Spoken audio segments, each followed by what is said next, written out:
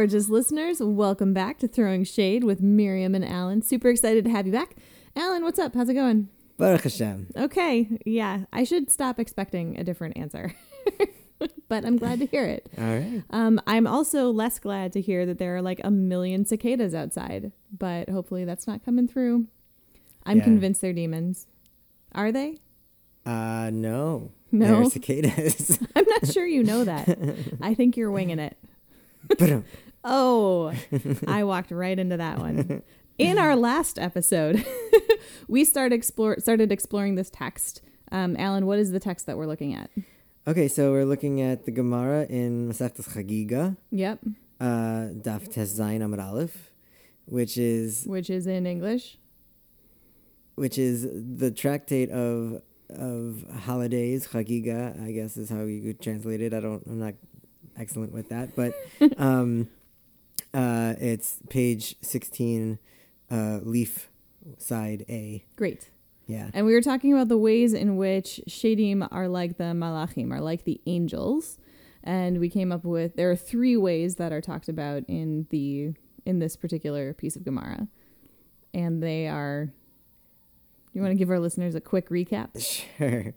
The 3 ways in which the Shadim are like the ministering angels are that they have wings. Right. Like the Malachim. Yes. They have the ability to transmigrate, if that's the right word, from one side of the universe to the other. Right. Like the Malachim do. Yes, and the last freaky one is about seeing the future. Correct. Okay, cool. So now we're moving on to the second half of this interesting piece of Gemara where the rabbis are discussing the 3 ways in which Shadim are like humans, and not just like our exes or whatever, but like all humans. Right? That took me a second. So you got there though, and I appreciate that. So so take us there, Alan. What are the 3 ways in which Shadim are like humans? Okay, so it says the Gemara, Ushloisha kivnei Adam. The 3 are Oichlin v'shaisin kivnei Adam. They eat and drink like human beings. They like to party. I respect that. Okay. Great. Keep in mind, by the way, this is as opposed to the Malachim. So we're also learning about the Malachim here, that they do not eat and drink. Right. And we talked about in the previous episode about how when Jews traditionally say the standing prayer, we stand with our feet together in order to be like angels who only have 1 foot. And not eating or drinking is another way to kind of embody that angelic stance. So like on Yom Kippur, on the Day of Atonement, when we're not eating or drinking for a really long time. That's also a way of kicking it like the angels. Correct. Yeah. Parin uravin kivnei Adam. They multiply like humans do. Like urvu. Correct.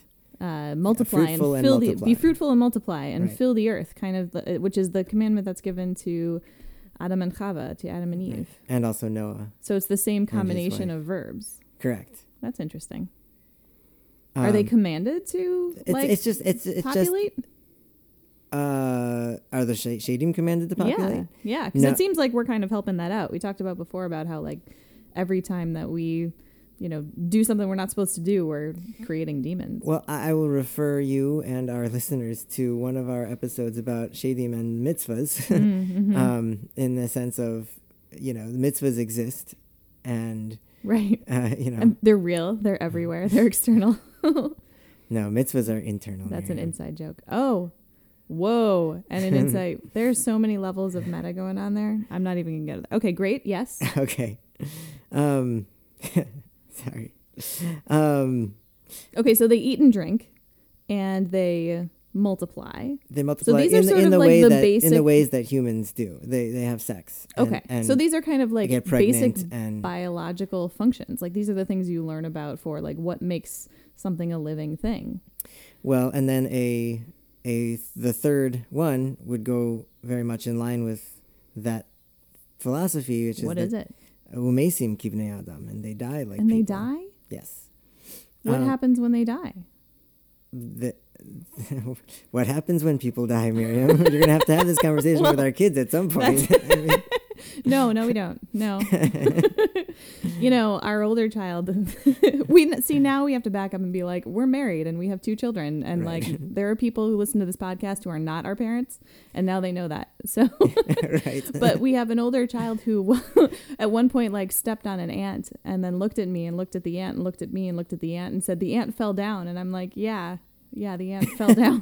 You said that? The ant did fall down. He was 2. I wasn't ready to talk Okay. about All death right. with Okay. him. 2. Yeah. Okay. Yeah. Got it. All right. Someday when he goes to college. Okay, cool. All So right. wait, so they're eating and drinking. They're multiplying in the way that humans do, and they die. Yes. Okay. And Tosfos has some interesting things to say about all this. Okay, so this is another sort of generation of commentators. Right. It's all in the Talmud. Yeah. Tosfos says like this. Hold on. Tosfos knows that there's 2 more things that Shadim do that are like humans. Why weren't they also counted? Oh. Is Tosfos' question. Yeah. Um, Tosfos is keeping track. right. Yeah. Those 2 are that they sleep like people. Oh. And they excrete like people. Okay. So other like qualities of living things. I'm sort of remembering like middle school science. Okay, well, but hold on, because it's an excellent question, an excellent point, but I think learning Tosfos here will help us understand a little bit deeper your question, Miriam. Okay. Because Tosfos answers his own question, which happens all the time. Mm-hmm. Basically, his point is to bring out, we also know that Shadim do these 2 other things. They sleep and they excrete. Right. So what's the deal? Why aren't they in in counted? the original list? So he says... It would throw off the balance of the list. Well, I think mean, you need 3 and 3. Well, that's one thing, but I also think it's interesting that Tosfos knows this and Right. is teaching it to us. Right. And because you have to remember he's, many hundreds of years after Yeah. the codification of the... Well, it's like my question about knowing that demons like eat blood. Where are you getting this information? Right? Right. So where is this question coming from? Why does Tosafot know this? So there are probably many places, many reasons he could know this. For the reason of time, I'll just mention the thing that makes me, I guess my favorite reason, Yeah. if that's a thing, is Yeah. that you have to remember, again, the world in which all of these people were living, the medieval European, world. Milieu, right? Was... I mean, Shadim was just a part of their Right. lives. Right. You had to experience it, and that's the best way to learn. And so, I think Tosfos was coming at this from a place of, of course Shadim excrete, and of course Shadim sleep. We know this because it's around us all the time, Right. and we experience it, right? Yes, and as we know, Tosafot ran a Howard Johnson's and was, like, No. do those exist anymore? No, you know but- what? Let's take a moment and take a break, and we'll come back to that. But his question, Miriam. Oh, you can wait.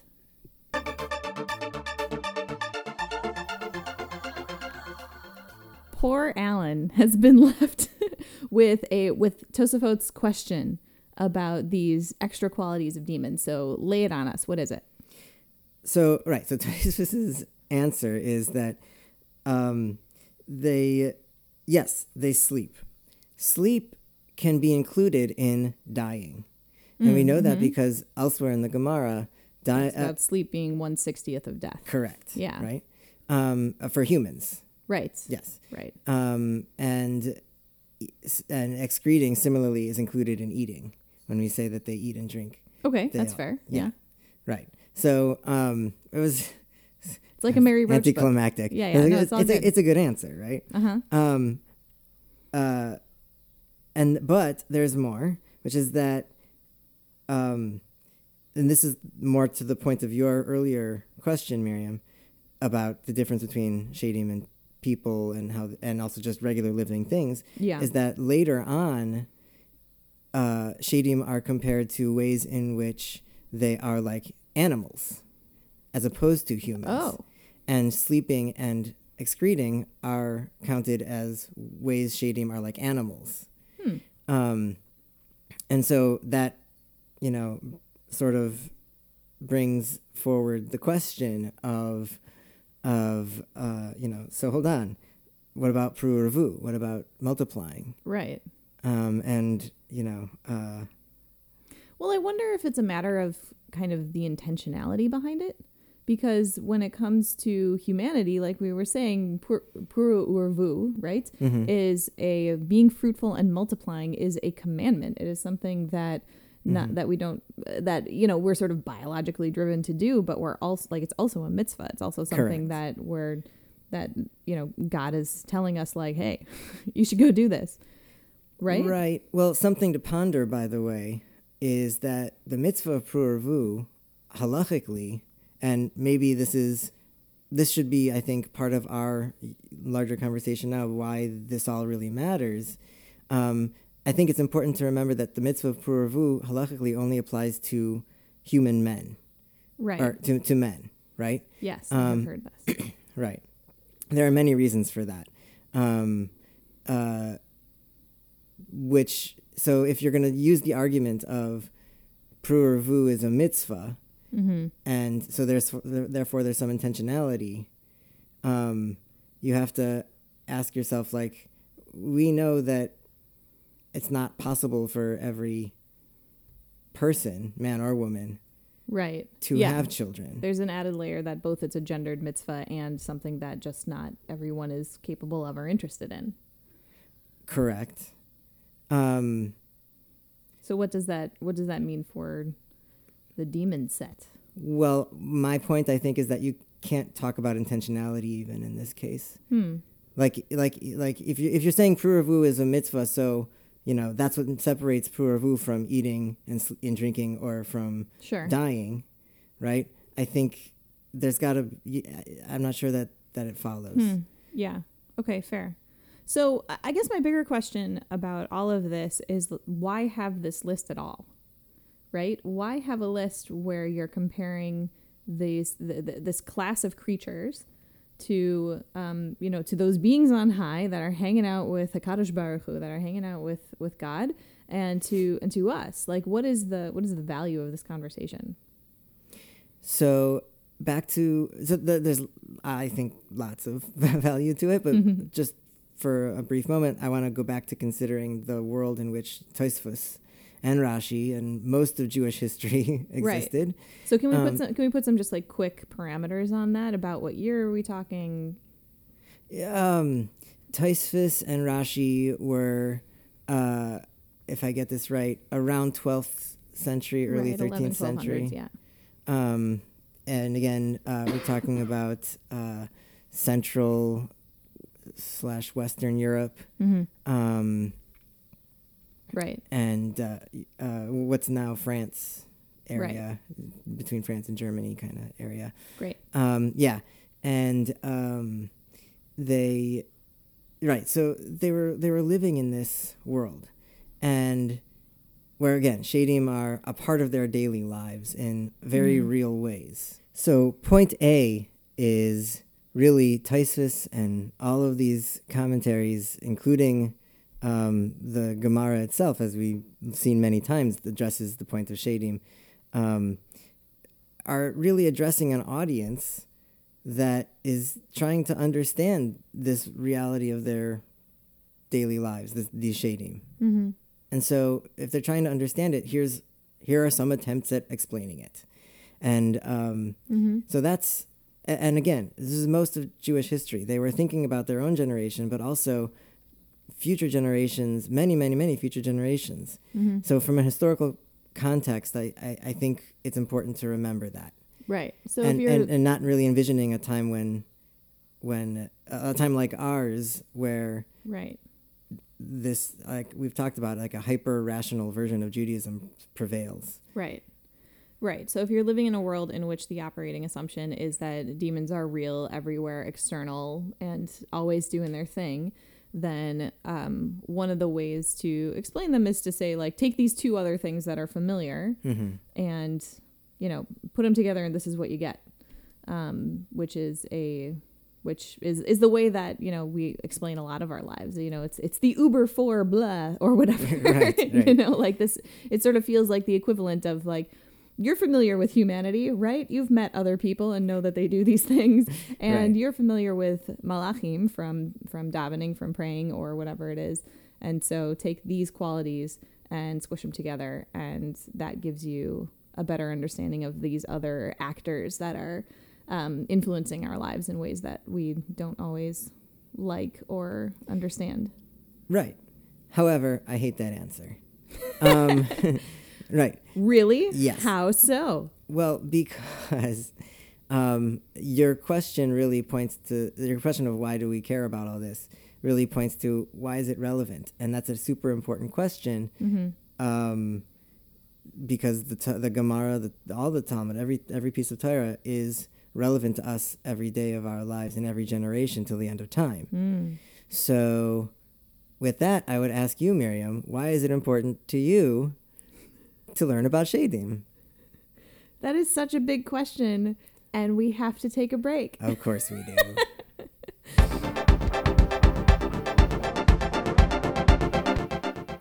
We're recording this week's episode a little bit early because I have to be out of town for work for a while, and I have Havdalah on my mind, that ritual that separates Shabbat, the day of rest, from the other days of the week. And it's one of my favorite rituals because, as I told my son's class at one point, you have to do it with your whole face.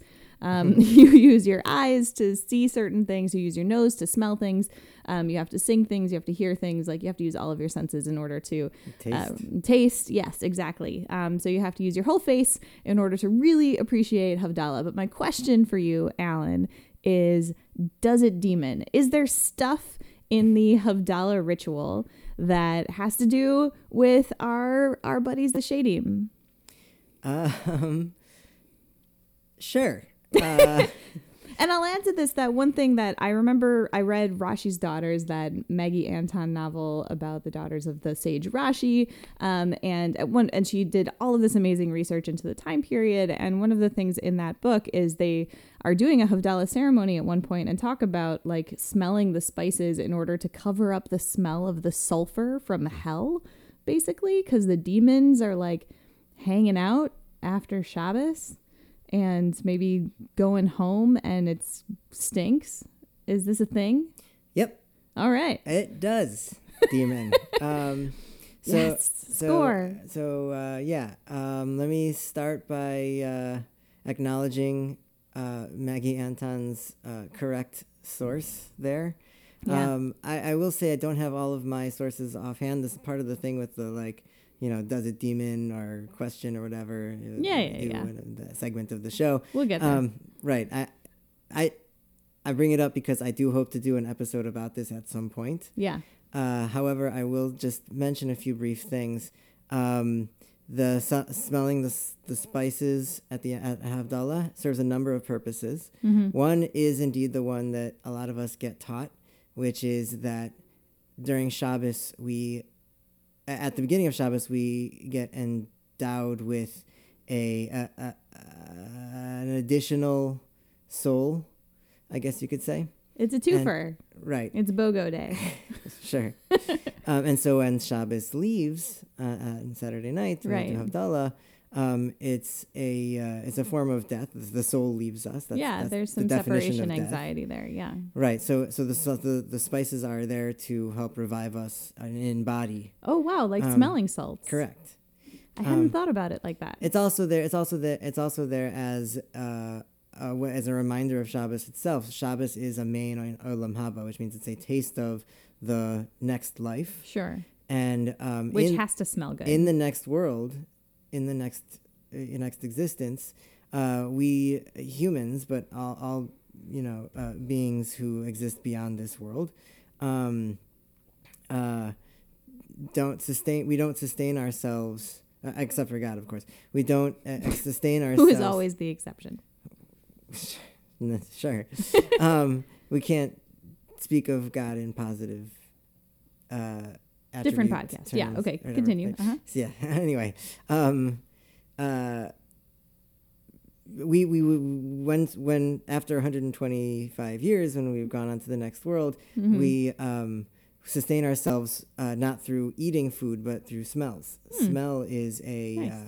is a spiritual form of sustenance. Right. So- And scientifically, how we taste a lot of our food anyway. Oh, interesting. Yeah. People who makes can't sense. smell don't actually taste that much. That makes sense. Yeah. Yeah. So, right. It's a mirror of everything else in this world, right? Anyway. Sure. So there's that. The other points to mention, which I think are important, are there's a Gemara in Masechet Pesachim that mentions that Shabbos is particularly one of the 2 days a week that demons are most prevalent. There's 2 nights. There's two days. Mm-hmm. But demons mostly are out at night. These are angels of destruction, really. 180,000 of them on Tuesday nights and on Friday nights, Shabbos, and then throughout the whole day. Wait, and Tuesday? Yeah, Okay. yeah. That's another podcast episode. It's a fascinating story. Yeah. The whole thing about it. But so the point being that Shabbos is a day when shadim are especially prevalent. And so at the close of Shabbos, the shadim need to go back to Gehenna. Right. You don't have to stay here. Right. So in order for them You to don't get have to there. go home, but you can't stay here, is what I meant to say. Okay. Yeah. And I was just agreeing with you because I'm in the middle of my thought. Right. But anyway, right. So they, in order to get back to Gehenna at the end of Shabbos, the gates of Gehenna have to open up, and that releases this And it stanks. smell, right? I will also just mention that there is a little bit of that extra Shabbos at the end that the shadim are still kind of around. That they're like in transit on the way to Gehenna that you have to be extra careful about. And so the sages warn us not to be so quick right at the end of Shabbos to go run and start doing malacha, start doing non-Shabbos-dik stuff. So like to take a little while, relax, still stay with Shabbos as long as you can, even if you're really not feeling it, just, but really you should be feeling it. Really, you should love Shabbos so much you don't want it to end. Yeah, obviously. And then, yeah. but if not, even still, like for your own protection, just, stay with Shabbos for as long as you can afterwards. That's a great place to take a break. Okay.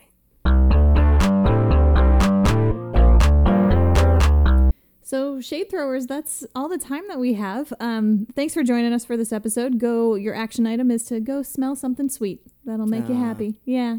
You all smell amazing. Like if it's the roses. right stuff, say a bracha. There you go. That's true. There is a blessing that you can say over nice smelling things, which is kind of a cool thing to do. All right. Well, thanks everybody for joining us. We will see you next week on another edition of Throwing Shade, Better Living Through Jewish Demonology. Catch y'all later.